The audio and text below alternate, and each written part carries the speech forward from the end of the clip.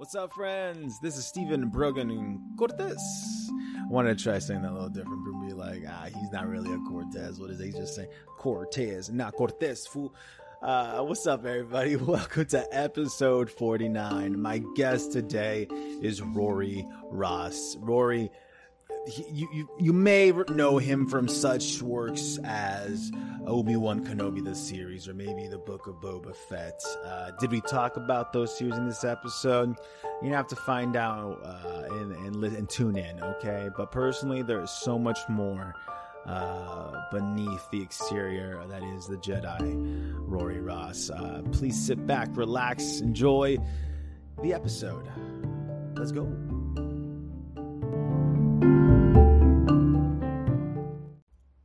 Boom.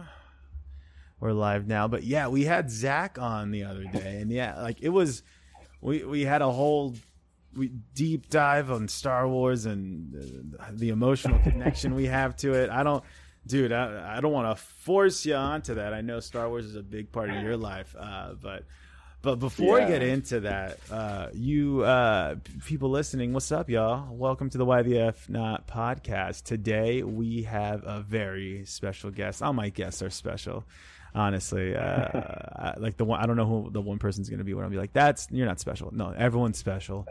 But this is another friend of mine. We met in Disneyland. Another Disney friend. And we worked for not the longest time, but again, a friend who you just get this bond, and you like social media definitely keeps us together, more intertwined.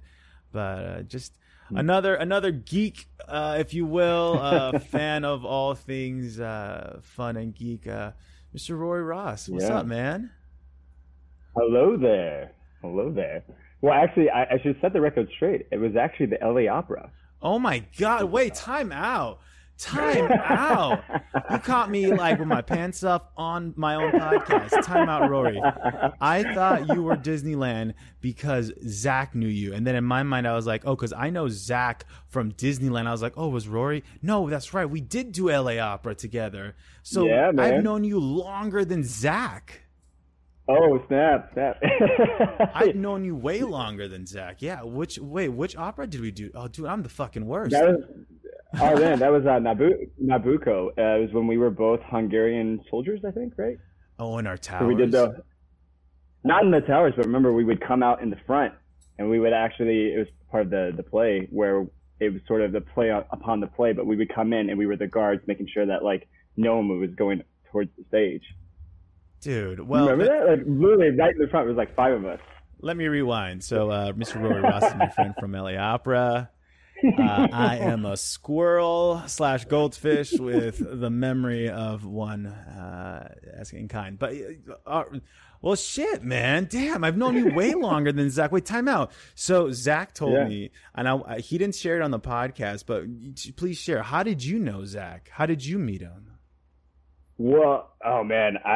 Let me, because I didn't unfortunately listen to the podcast. I hadn't had a chance yet. But what did Zach say his involvement was with Star Wars before I even say anything? So Zach didn't share much, only because, and I kind of wanted to take the same approach with you, where I know what you've worked on project wise, but I didn't want that to be the focus of the conversation.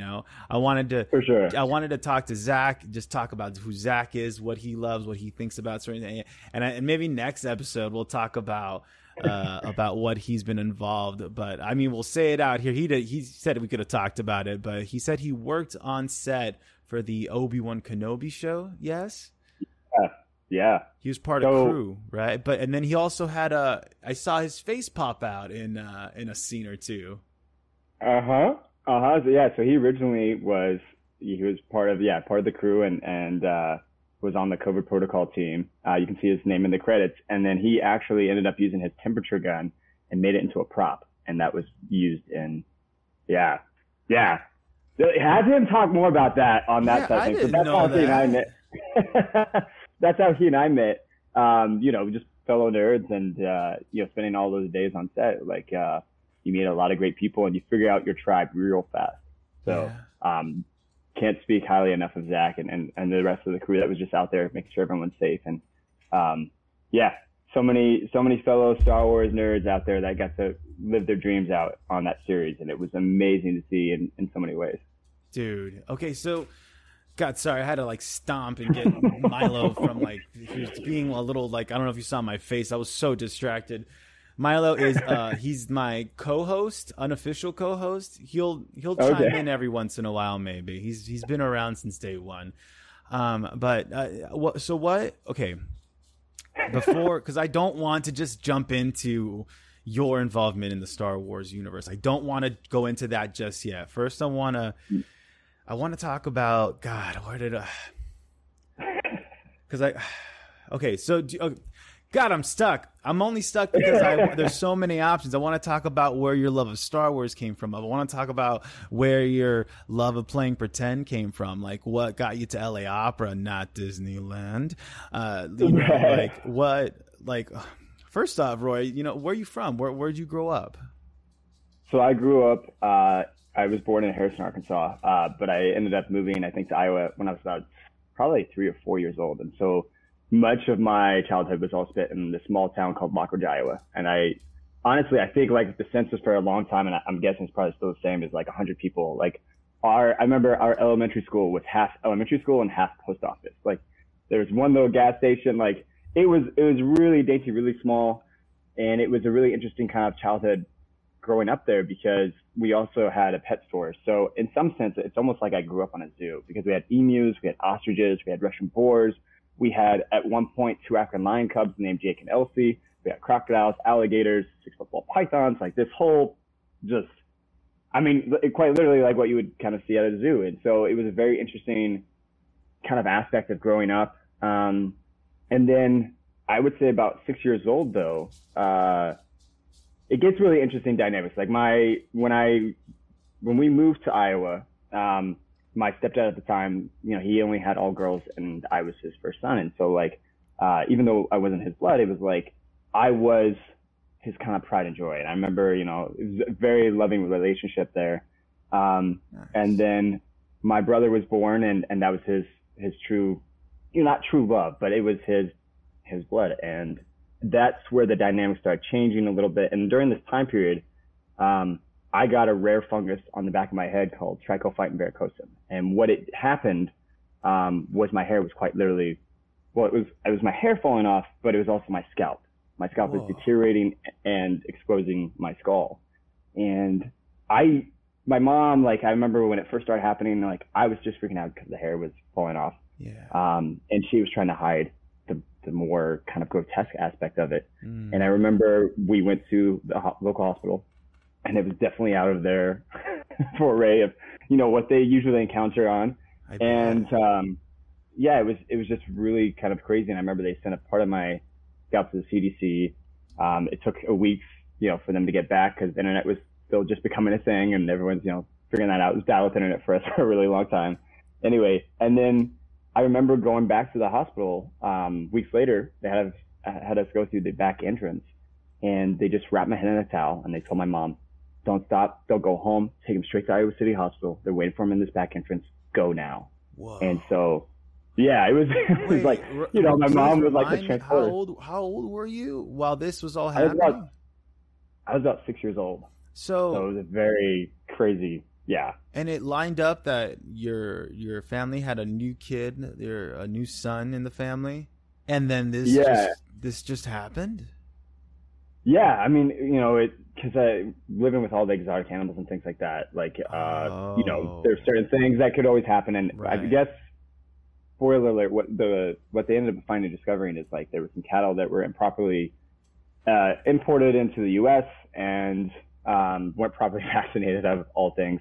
And so it was a disease, or not a disease, but a fungus from the Middle East that typically males of the ages between like 18 to 51 are kind of like the ones that tend to get it. And so I got it very young. But what was crazy is when I got to Iowa City Hospital, they met us at the back entrance in a hazmat suit. And they took me into a decontamination room. Yeah, it was like a zombie movie. How did you feel? Like you're 6 years old. Do you remember how you felt seeing these people in hazmat suits? terrified. Like, did you even have terrified. any concept of what was going on? Dang, you were 6. Yeah. No, I mean, I just remember being really, really, really scared. My mom was freaked out at this point. Obviously now I know kind of the extent of what's happening. And as this was all happening, they decide like, hey, he's not, we sanitize him or whatever, and he's not a threat of potentially, that disease or the fungus carrying on to somebody else or contaminating somebody else. My mom went to the media library and she brought Star Wars: A New Hope. And it's the first time ever seeing Star Wars. Wait. And so growing up on the farm and like seeing Luke's journey, his story, it literally gave me the hope that I needed, that I could maybe potentially just like him overcome these insurmountable obstacles of everything that was happening in my life, not just the fungus, but like life in general. And it was really, really important because I was in the hospital for about a month going through all these different surgeries, them trying to figure out what's going on. And in the infectious disease ward that I was in, there were kids that got better. But there were also kids that I was, roommates or whatever with, that was it. So you put that all together and it's just a very tumultuous, a very traumatic time. But it was Luke's story that just gave me the hope persistently that I was going to be okay. And so when we finally, was able to kind of get everything figured out and then went through treatment plans and all this stuff, when I left the hospital, I was like, I'm 6. I was like, I don't know exactly what I'm doing with my life. If I want to be an astronaut, a doctor, or whatever it might be. But I was like, whatever it is, I want to bring hope and inspiration to people like Luke did for me. And that's something that has consistently persisted throughout my life. When I left, I ended up getting homeschooled and there was this whole thing, but then I left home due to the family dynamics that I kind of briefly talked about at the beginning. Yeah. Because my dad and I, it just wasn't working out. It's kind of like my Uncle Owen. And I was like, there's something else out there for me. Yeah. And so at like 14, give or take, I moved out of the house and I moved to Seattle, Washington, and found a way to sort of live on my own in the regard of like, I found this private school that my mom said, if you find a way to go there and figure it out, like fine, you can go there. And so, wait, how old were you when you took that choice to go to the private school? 14. Holy 14. Shit, dude! Wait, time out. Okay, let's hold on. So, I'm not sure how deep you wanted to get, my man. No, I love it. No. I'm trying to backtrack just so I can dig a little deeper, if you will. So you're 6 years. You're 6 years old. You're recovering. You said you were in there for a month. Yeah. I was in there for a month, so it was crazy, man. Were you just watching Star Wars the entire time? What were you doing during that month of recovery and treatment? Yeah, I mean, I think at that point, we start with New Hope. I'm pretty sure as I was there, especially given the time period, I ended up watching, Empire Strikes Back and Return of the Jedi. And I think, for the most part, it was just kind of on repeat for a lot of it, especially New Hope. New Hope was the one that obviously I really gravitated towards. And it was his story. And just he also being a lonely sort of farm boy, not sure where his life was going and trying to figure out, where he's going to go. But then going from that and then, giving the galaxy a new hope, destroying the Death Star of all things is something that's like this mecca that is evil and puts everyone down and everything else. And it is just something that is terrorizing the galaxy quite literally. It was, I guess, in that sense for me, again, the what's happening at home, but also, again, what's happening, with what was happening with me at the time with the fungus. And like, because at the time, it took them a good 2-3 weeks to kind of, I think, figure out exactly what it was. I mean, they start feeling more safe about it. They're like, okay, it's not contamination or that you can't contaminate the other people in the hospital. But it was still like, okay, what is this? And so I still had to go through all those surgeries and them taking more samples of my scalp and on IVs and, just the whole aspect of it was quite scary and terrifying. Dude, it sounds scary and terrifying, but at the same time, it's your evidence to the power of the mind, right? And the power of the spirit and the human will, right? Because A New Hope put that seed in your mind, in your very being, that hope, that no matter how big the obstacle is, whether it is the Death Star, whether if it's the entire empire, one person, there's always hope. Yeah. There's always hope. Okay, so 14, you decide, I'm going to go to this private school. Like, and what made you choose? You said in Seattle? In Seattle, yeah. Well, so part of it was at the age of 12 or so, I was leaving every summer. So from 12 to 14, about to turn 15, I left every summer hoping that things were going to be better with my stepdad and I. And unfortunately, that just wasn't the case. It would be better for a little bit of time, but I was so naive and thinking that like by leaving and coming back, like things would be refreshed, be renewed. Yeah. That maybe there was something externally, or not externally, but internally wrong with me also at the time too. And so, yeah, it was a lot of. That's rough.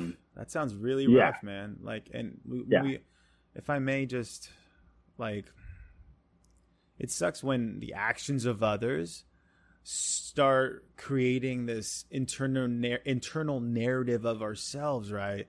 That then makes us feel like this shit that this person's throwing at me, it must be me. Like, it must be me. Like, it can't possibly be that this other person's dealing with their demons, dealing with whatever they're dealing with, right? Like we don't ever think that. It just immediately goes like, what's wrong with me? Like, can I do anything to make this better? It's just like, damn. And you just kept trying, and there's always hope. Like, yeah.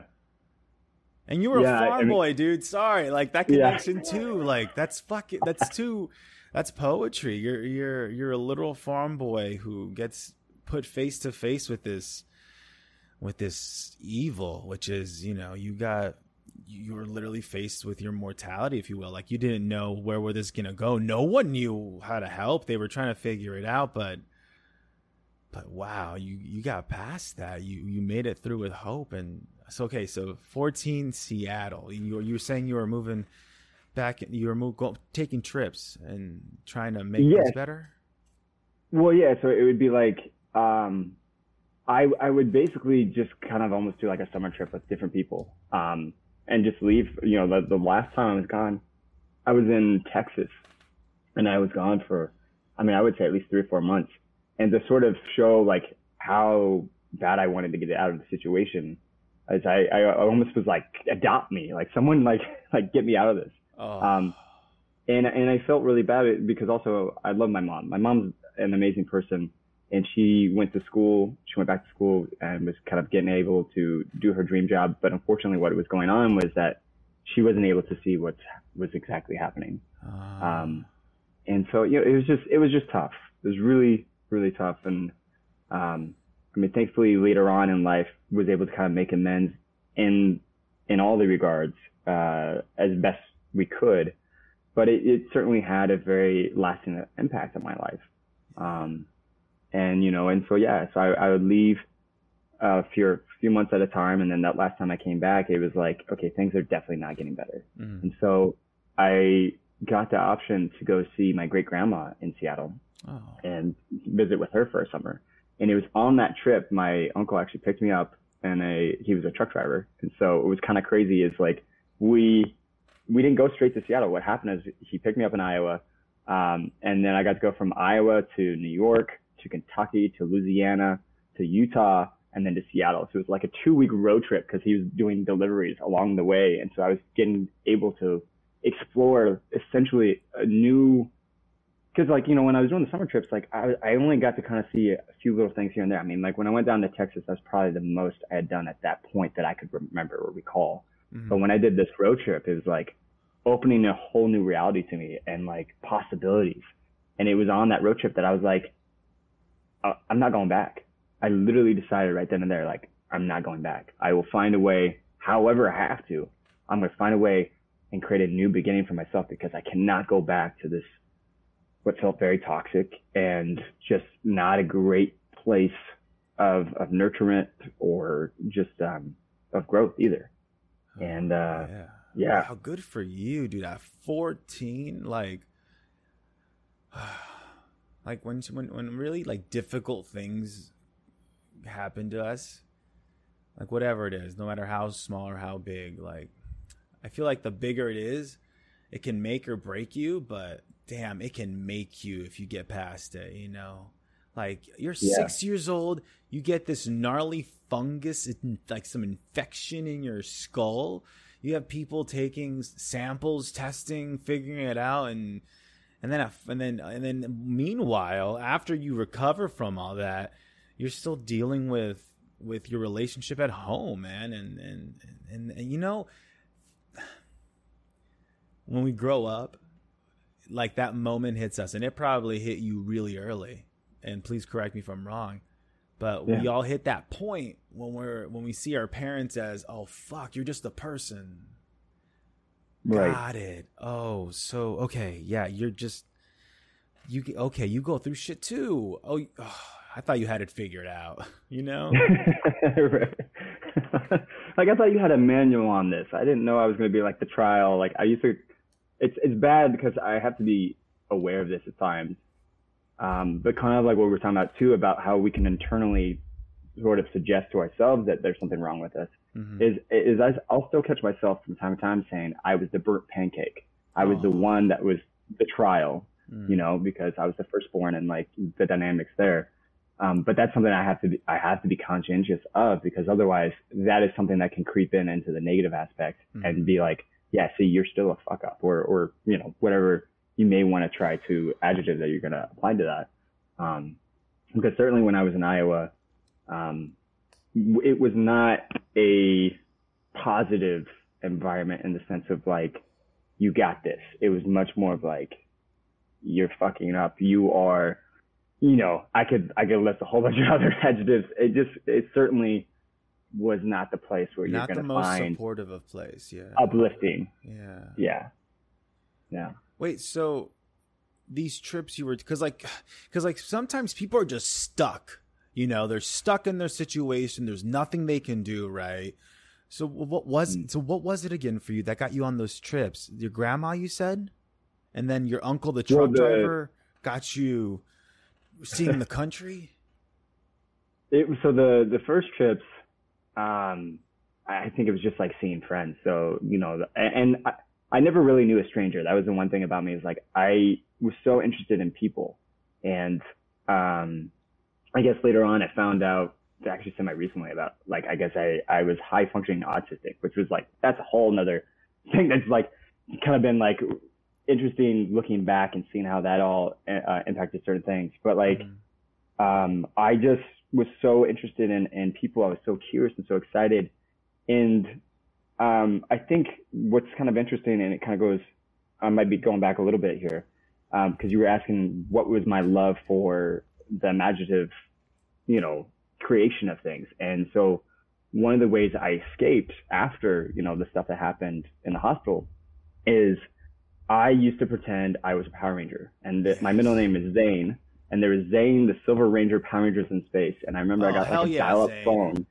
Oh yeah, man. And I don't remember the sequence off the top of my head, but I could do the sequence on the phone, and I'd, you know, go through the whole morph, and then I would just be pretending fighting people and things like that. And I think that was, you know, it was definitely a way of me escaping my reality of what was happening at home. It was like, at home, I didn't have anything to offer. I didn't feel worthy or, you know, loved in a lot of ways, or it felt like I belonged. But when I was fighting and being able to be a Power Ranger in this imaginary world that I was creating, I was something so much more, something better, something that is wanted, that is loved, that has these friends, even though it's the air that you're kicking and you're punching and you're doing this.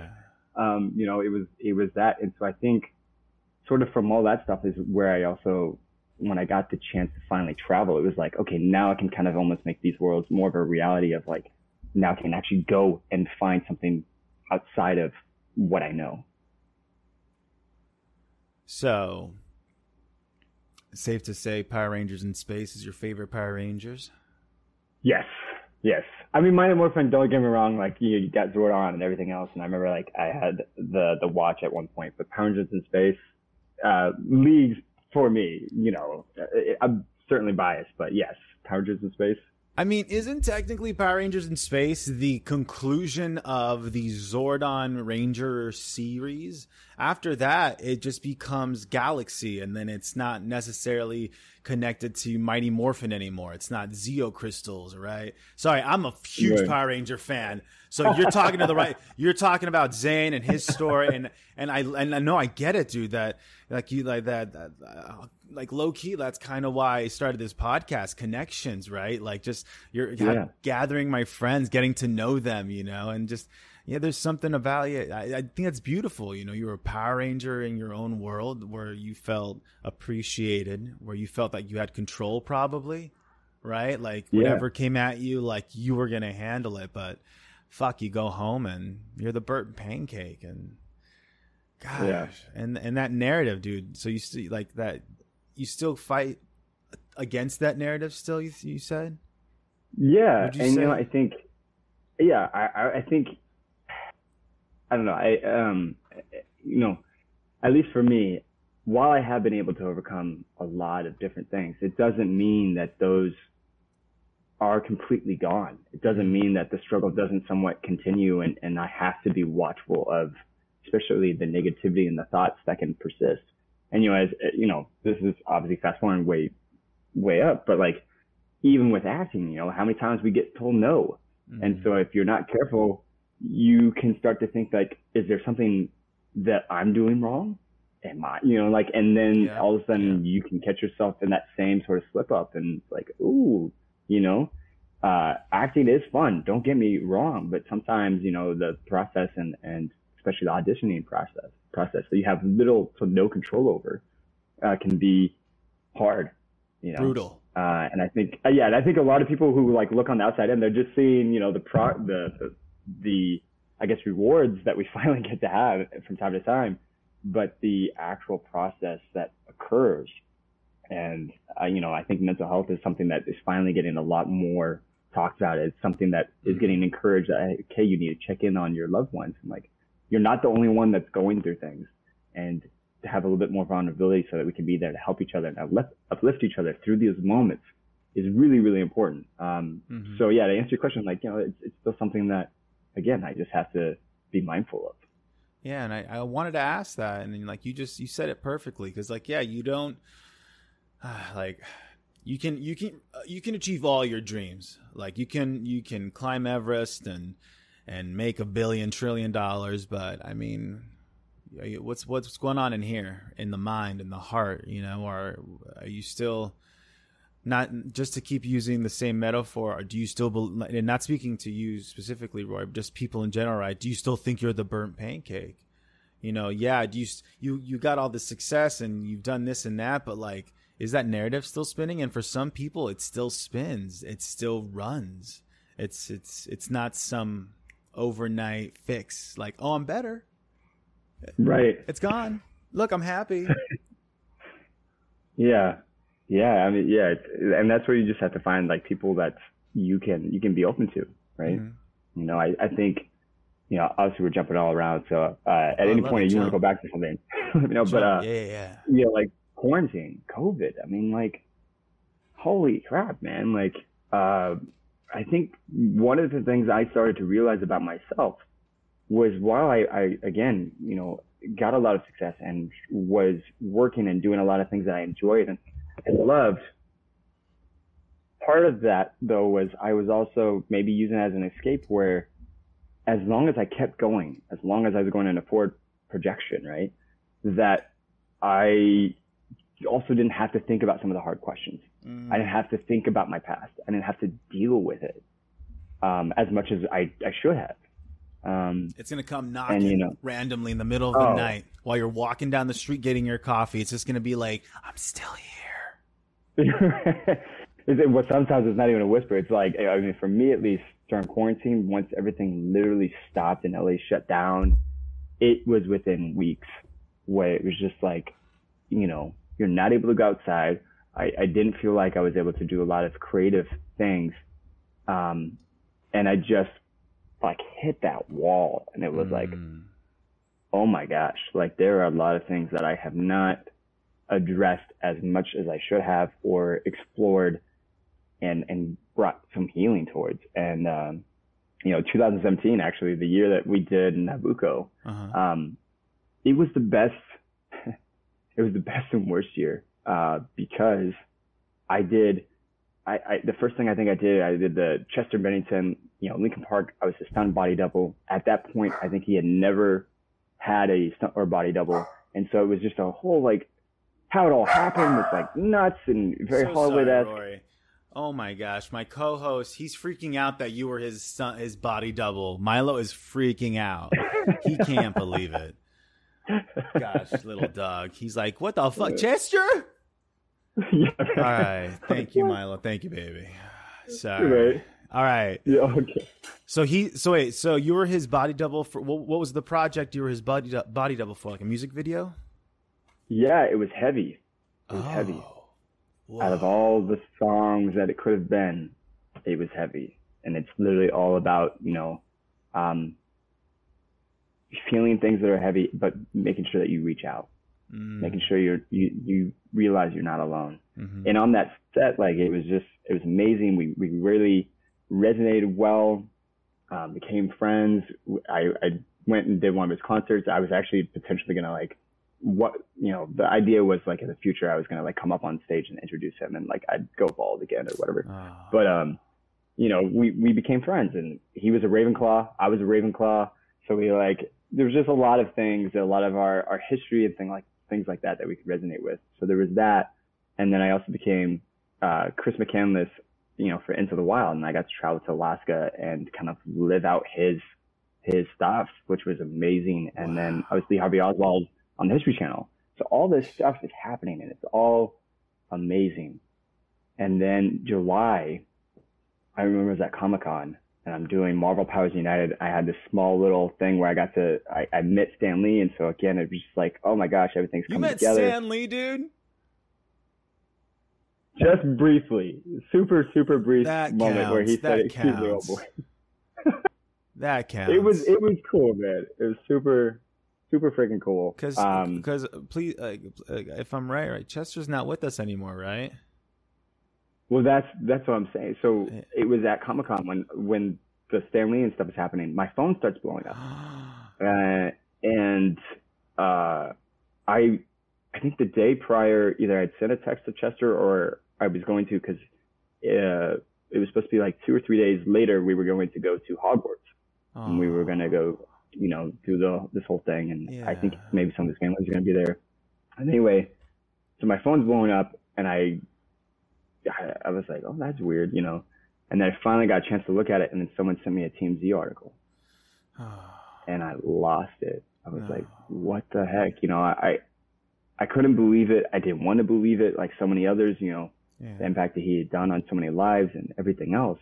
But it was also, for me, it was like somebody who I looked up to that had gone through everything that I had gone through and found a way to find success in what I deemed, and many I think, was the pinnacle. He's touring, he's doing all this stuff, and he's vulnerable. He talks about how he didn't like to be inside his head, but he pushes through. He finds a way. And then I don't know if you remember, but back in April of that year, his best friend had done the exact same thing, had committed suicide. Yeah. And I had talked to him soon after that. And, he was, he was hurting, but he was, he seemed like he was doing okay. And so, there was all that, and, that gets in your head, and you're wondering, if he can't do it, then can I do it? So that happened. And then when I was doing the Chris McCandless stuff, I was shooting in Arizona. I remember I was on the Colorado River. This was like August. And I was starting to, finally get some healing from what had happened with Chester and making kind of amends in my head. And I remember seeing a wild stallion, like, running across the bank.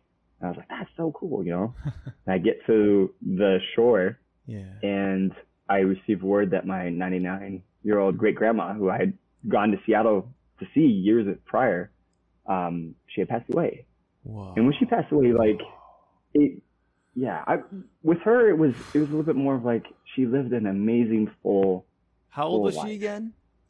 99. That's a like she was rich about to be life. 100. Yeah. Wow. She knew Betty White. Like, it was crazy, man. Like, she had lived many lifetimes, had explored the world, had helped so many people in various ways, and just was, you know, had some amazing stories to tell. But she lived a very full life, and I was okay with that. It was sad, but it was also like, it felt like also seeing the stallion. It was like her passing by and being like, I'm off to run another wild adventure or something, right? I'm still here, Rory. Don't worry. I'm fine. Right? Yeah. But then that very next day, I go home, and her daughter, my great aunt, who I kind of also ended up living with, who was kind of like my second mom, she had been taking care of my great grandma. Now, prior to me leaving for the adventure of doing the Chris McCandless stuff, I saw my aunt. She was battling cancer, but was able to, you know, she was still kind of semi walking around. And I guess as soon as I left, that was the last time she got out. She was bedridden for the rest of the time. And she had been taking care of my great grandma prior to all that stuff. Wow. And I guess what happened was the day that my great grandma passed, right before she did, she had walked upstairs to see my great aunt to check on her daughter. And they had told her that her daughter had, you know, maybe a few days to live, if anything. And then she starts walking down the stairs, my great grandma, after, you know, visiting with her daughter, starts walking down the stairs. She falls, trips, breaks her hip, and within 24 hours, she passes away. The very next day, within 24 hours, my aunt also passes away. She was, I don't want to say 64, 65, give or take. And that one, especially in close succession, broke me. Like, I got home, of course, and you know, found out on Facebook of all things, because her son that had called me the day prior to let me know about, you know, my great grandma, obviously he was really dealing with it, and so he just put something on Facebook being like, you know, hey, this is what's happened, you know, send out your condolences, but right now we just need some time to kind of breathe. And so that, like, was like, whoa. And I went to, you know, the fetal position, and I was just like, I was hurting, because with her, again, you know, she was 65. I felt like she still had so many more years to live. And so much more to give.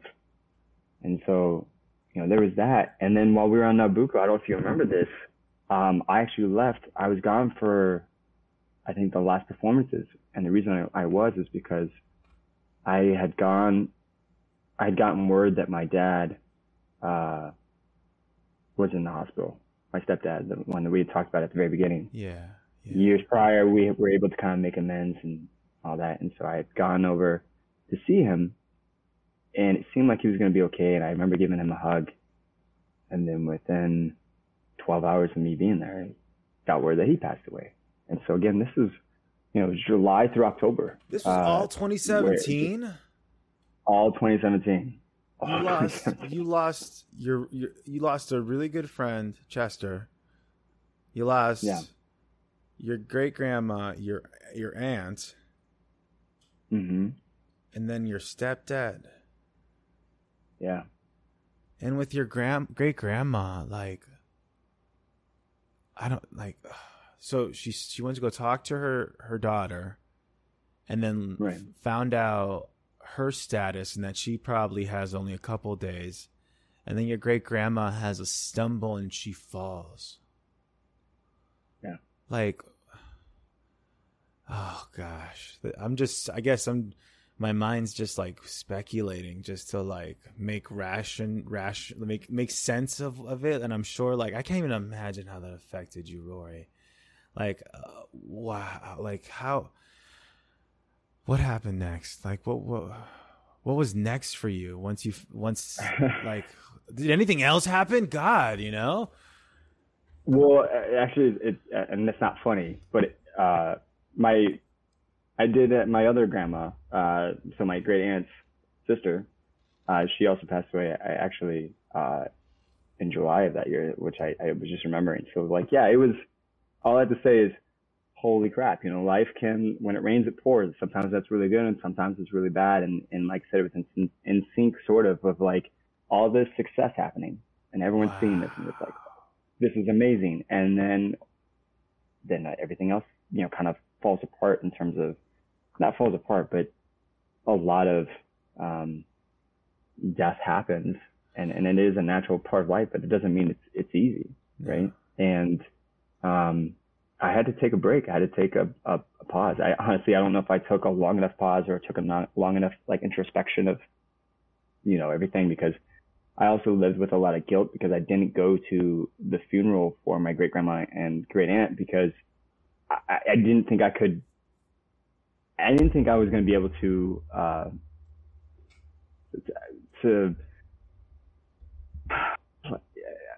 I guess be there in a sense.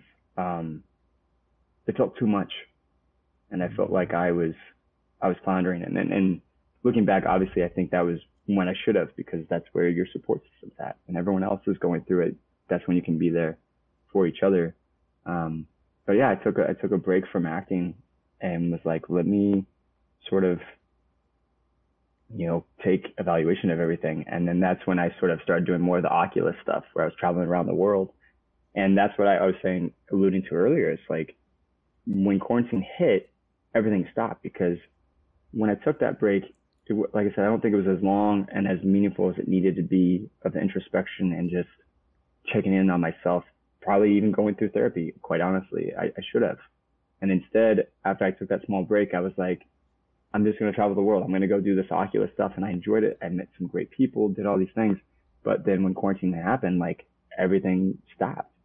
And when that stopped, it's also when I had to face some hard truths, in the sense of like, I haven't dealt with things in the proper way. And so I highly encourage anybody, whenever they go through a traumatic event, like, don't try to just forge forward for the sake of going forward. Like, take evaluation, take check of yourself. And there's nothing wrong whatsoever of going and getting help. Like, put your hand out there. You'll be surprised how many other people are struggling, maybe with same things or similar. Yeah. But you gotta make sure that you yourself are in the best place, mentally, physically, spiritually, all that kind of stuff.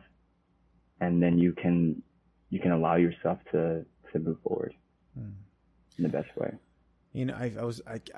I feel like I've had this not this same talk with people regarding COVID, but there's a recurring theme for sure with COVID, like when I talk to friends about it. And it's that when you're inside, when COVID forced you to be inside and you didn't have your work, whether it's, going on set, going to the theater, to go work crew, work as an actor, whatever. You don't have any of your, speaking as an artist, you have none of the tools you have gathered when it comes to coping or giving meaning to your life to help you through the suffering we all go through, right? All that's gone.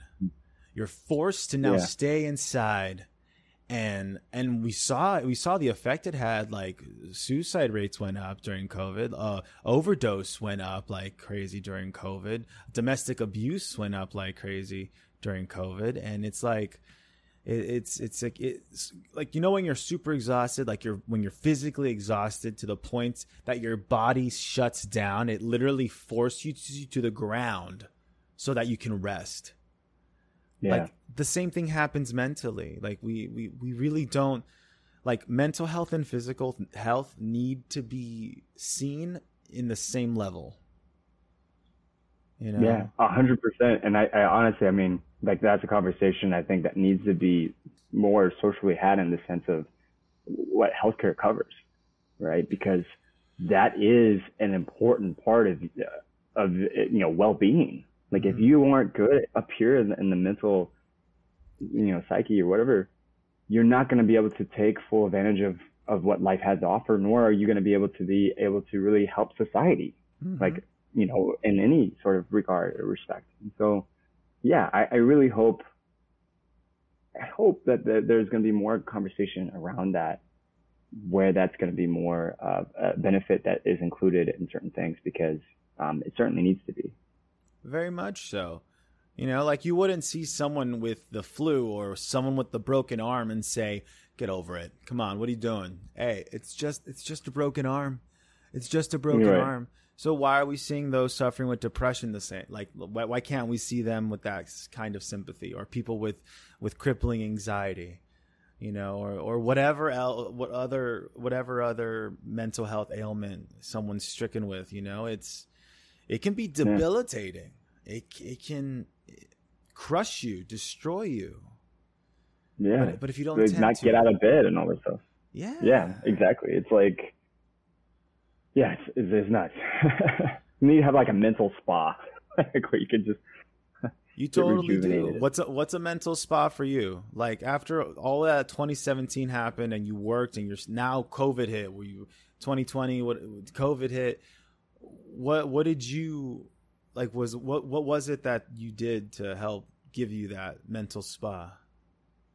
I think for me, honestly, it was just having some more honest, open conversations with my close friends. Just literally reaching out, you know, because I could say like, oh, you know, video games helped me, and well, I think it did to some degree. Like you have to be careful because that's again something else that you could just use as to escape. So it's not addressing the real issues. It's when you're having those honest conversations and you're seeing you're not alone. I think that was the biggest thing for me, and also just allowing myself to get it off my chest so that it's not something that I'm trying to hide or think that I have to, again, like you said, you know, oh, just get over it. It's just a flesh wound, you know, right. Just keep going. And that's certainly helped. There's, you know, and again, I'm certainly not perfect. There's certainly still times that I, you know, even more recently, like I got back and I was like, man, I just feel depressed, you know, and it's such a weird dichotomy, especially for anybody that kind of looks in, because they're like, oh, you're on Kenobi, you're on Boba Fett and all this. Things seem to be going great, but that doesn't always reflect what's happening inside. And so the more honest we can be about that and the more comfortable we can, I think that's the more important aspect there. You need to talk about it. Just like why not? You know, why not talk about it? What's the worst? Like, it feels terrifying though. Like, I'll tell you, like, I was talking to, you know, like, I don't know if I mentioned it right, but once those narratives start running through your head, like a 24-hour movie theater, right? Just playing that same story, like, I am that burnt pancake. I'm broken. There's something wrong with me. What did I do, right? Whenever something happened, like if you stumbled, that reel comes back on, you know what I mean? Comes back on. Yeah. And like I've started doing this thing where I am now willing myself to create my own narrative, where when I start feeling anxious or I start feeling overwhelmed about whatever, I start just saying, no, you're sitting in this room, you're comfortable, you're safe, you have everything you need where you are, you're fine, everything's okay. And it feels silly. Like it feels silly to just like having to put so much effort to just tell yourself you're okay. But sometimes it's that you got to talk to yourself times. So like that's how it feels for me. You got to talk to yourself and just be like, hey, it's okay. Look around, feel your chair. Yeah. Yeah. No, I think the important part of that too is like making sure that when you are talking to yourself, you're not saying something that is, debilitating in a bad way, where you're like, you wouldn't take advice from somebody that is seemingly only trying to give you ill will, right? Mm-hmm. And so when you're having that conversation with yourself, just making sure that when you hear that inner dialogue, like just reject anything that is of a negative aspect, where it's like saying you're a terrible person or whatever it might be. And I think, like you said, like that little ASMR of you like talking to yourself and being like, hey, you know, you're doing okay. Like, you know, someone suggested to me about writing things of, especially things that you're proud of. And again, that is something I'm not as good about. And that when I have done that, that has helped, where it's reminding you of accomplishments, but then try to make sure that you're going more deeper so that you can see more of that worth that you have to give. And that, I feel like that just connects to how we're treated as children. It then reflects to how we treat ourselves as adults. If no one shows us how to be kind to ourselves, how the fuck are we supposed to know that we have to be kind to ourselves? Yeah. You know? Like it's God, fucking beautiful, beautiful, Rory. All right. If you don't mind, I would love to take this conversation to what's definitely becoming my favorite portion of the podcast. So are you at all aware, do you know of Inside the Actor Studio? A little bit, I feel like. All right, right on. Well, Inside the Actor Studio was a show on Bravo. James Lipton would hold a lecture at Pace University where they would hold lectures for grad students. They would have actors and actresses join and do an interview speaking of their career, their lives. And at the end, James Lipton has these 10 questions that he asks all his guests. And I love these questions. I think they're a lot of fun. And it's a great way to get to know someone. So if you're cool with it, I'm going to start asking you these questions. Yeah, let's do it, baby. All right. Question number 1. What is your favorite word? My favorite word, huh?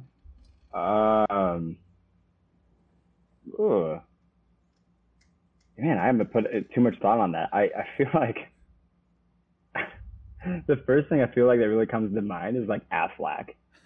For some reason, like when I was a kid, I would always say Aflac if like, you know, instead of like, oh, I have friends of you sort of thing, like you hit your finger or something like that. And so kudos to the marketing of Aflac for having that ingrained in my head for so long. We know your insurance carrier. So Aflac? I'm gonna go with Aflac or shiitake mushrooms. For some reason, those are the ones that just come to mind. Right on. What is your least favorite word?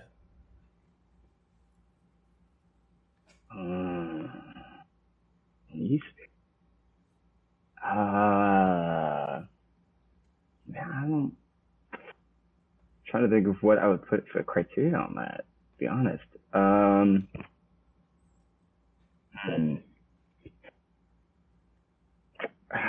Checkmate. All right. I don't like losing, so I guess like if I heard checkmate, I'm like, God dang it, they got me again. Yeah, I'd probably go that route. I don't know. I'm guessing what's going to happen is after this conversation, my brain is going to be like, okay, what really are you? I mean, if checkmate doesn't feel right, take the time right now. Like, think about it. What's your least favorite word? Like, please don't feel rushed with any of these questions. Like they're simple, but once you let it sink in, you're like, wait, what is my least favorite word?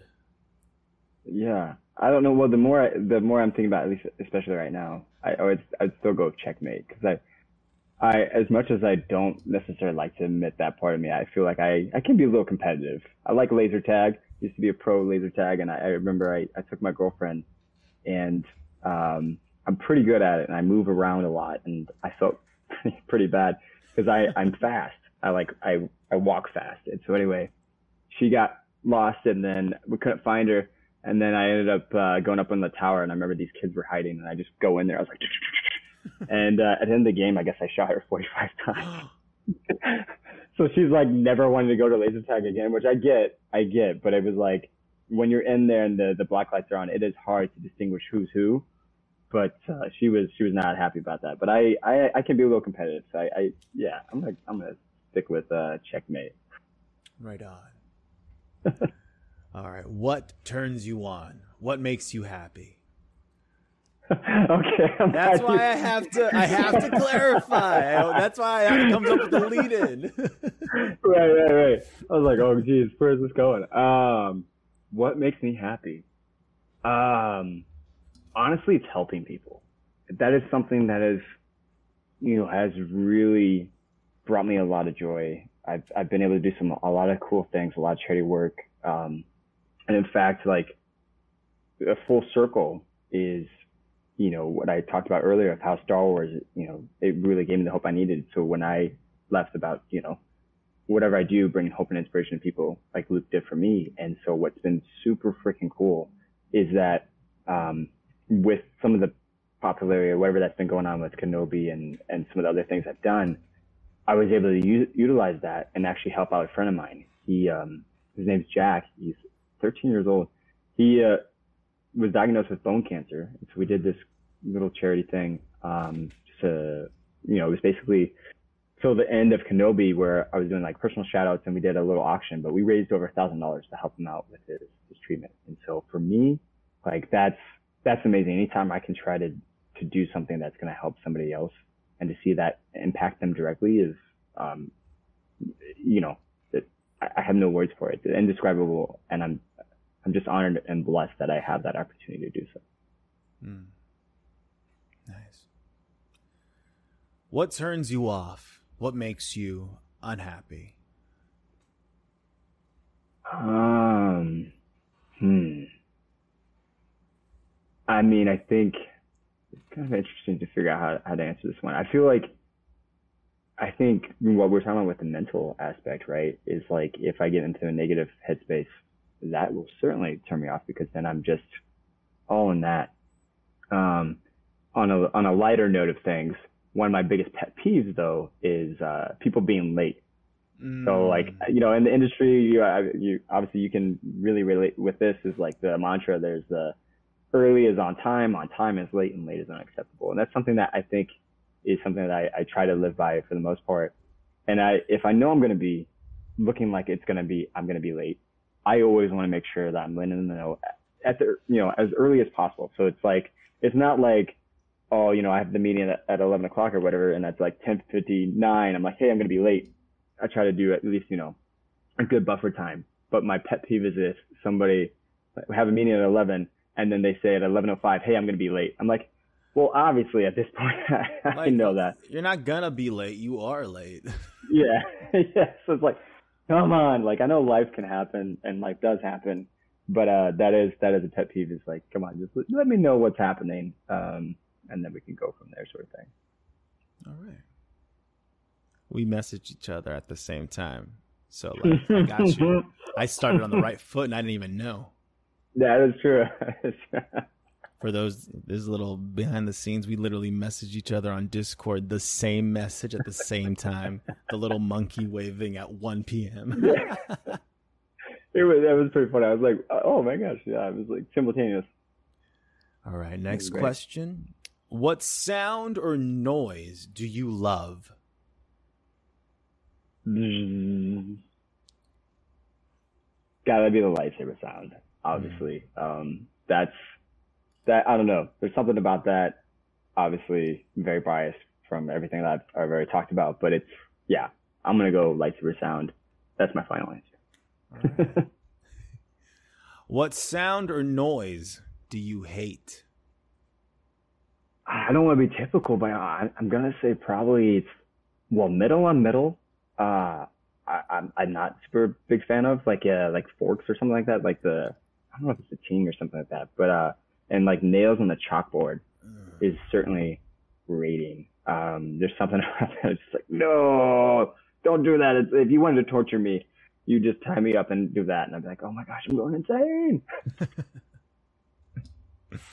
All right. This one's fun. What is your favorite curse word? I mean, the veggie one is like shiitake mushrooms. Good old Spy Kids. Like, kudos to them on that one. Favorite curse word?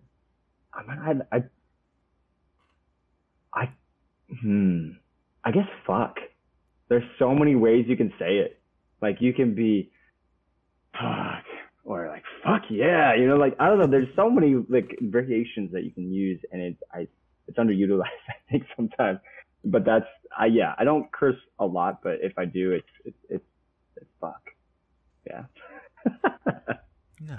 Not something I think I would ever imagine answering on an interview, but I dig it. Yeah, I got you. Giving you that opportunity. I got you. All right. What profession other than your own would you like to attempt?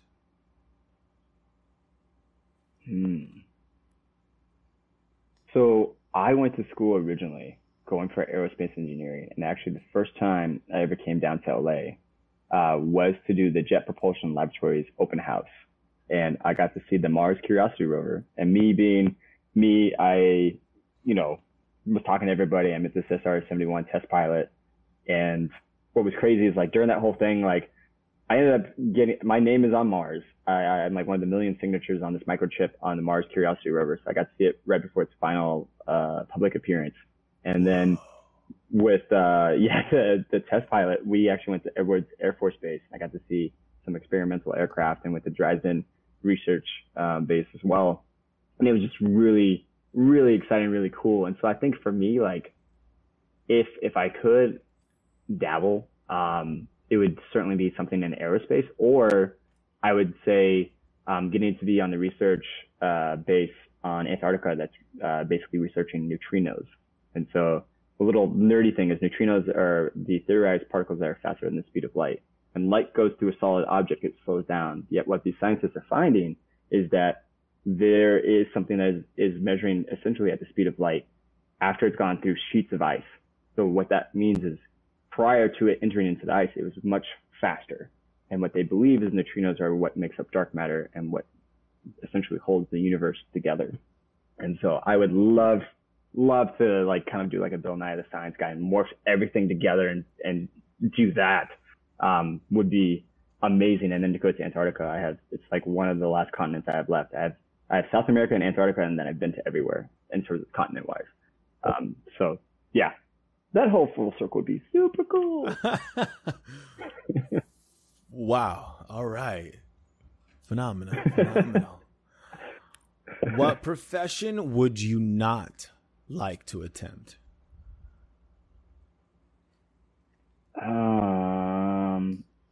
I mean, working in sewers is probably not the most high up on my list, right? Like, I think that's the one that comes off the top of my head. It's like, that's something I don't, there's certain people that maybe enjoy that. And obviously it is something that's essential. But that's not for me. So I'm going to go with that one. All right. If heaven exists, what would you like to hear God say when you arrive at the pearly gates? You are loved.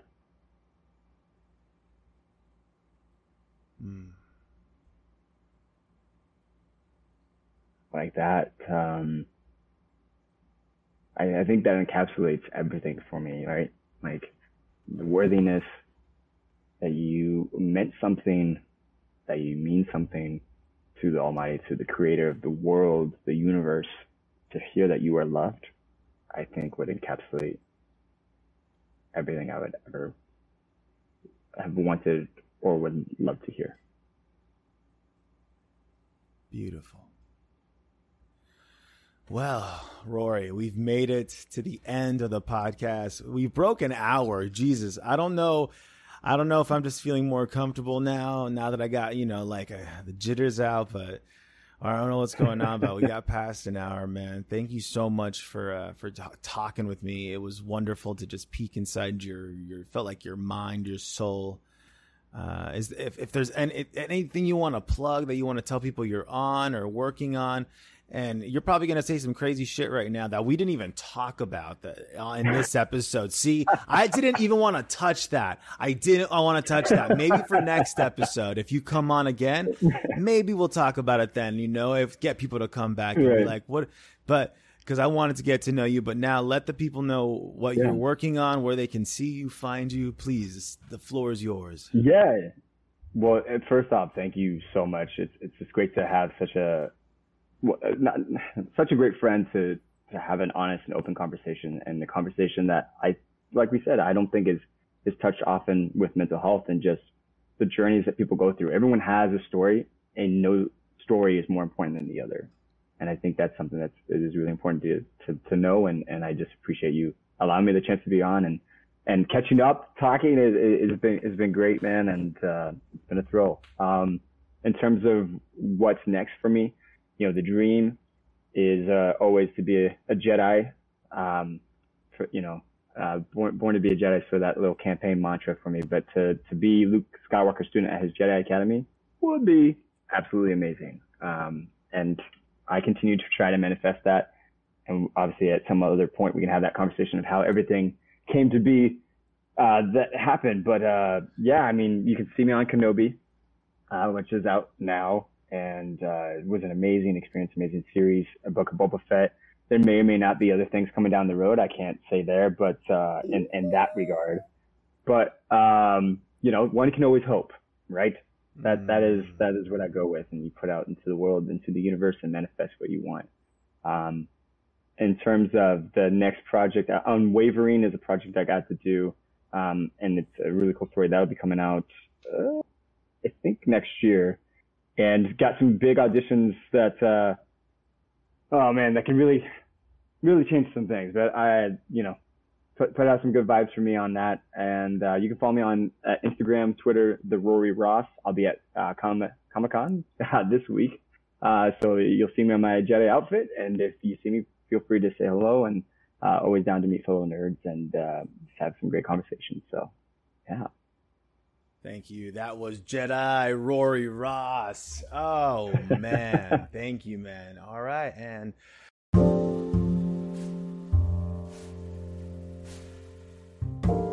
don't know about y'all, but personally, I am enjoying these more and more. The more and more they happen. I'm really enjoying all these guests. Hope y'all enjoyed Rory Ross. I know I had a fun time talking with him. You know, it's good to talk about these feelings, you know, about the shit that happens in our lives. You can't keep it bottled up, even when you're off, you know, working on Obi-Wan and Boba Fett and who knows what else. You know, you gotta talk about it. And we talked about it. Oh, it was good. But let's not forget that you could be seeing Rory Ross this weekend at Comic-Con.